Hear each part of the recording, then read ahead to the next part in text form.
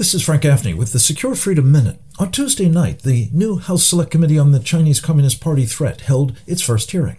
An indication of the panel's promise came from an unlikely source. The PRC demanded that it, quote, stop denigrating the Communist Party of China, unquote.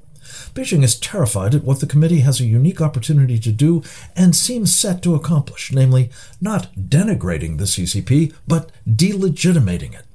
The committee can quickly establish that the Chinese Communist Party is actually a transnational criminal organization. It must be prosecuted, starting in the court of public opinion, for its war crimes against this country and other crimes against humanity. This is the object of my forthcoming book, The Indictment. To perform this vital mission, the committee must expose not only the CCP's unrestricted warfare against us, but also those American elites helping it succeed. This is Frank Gaffney.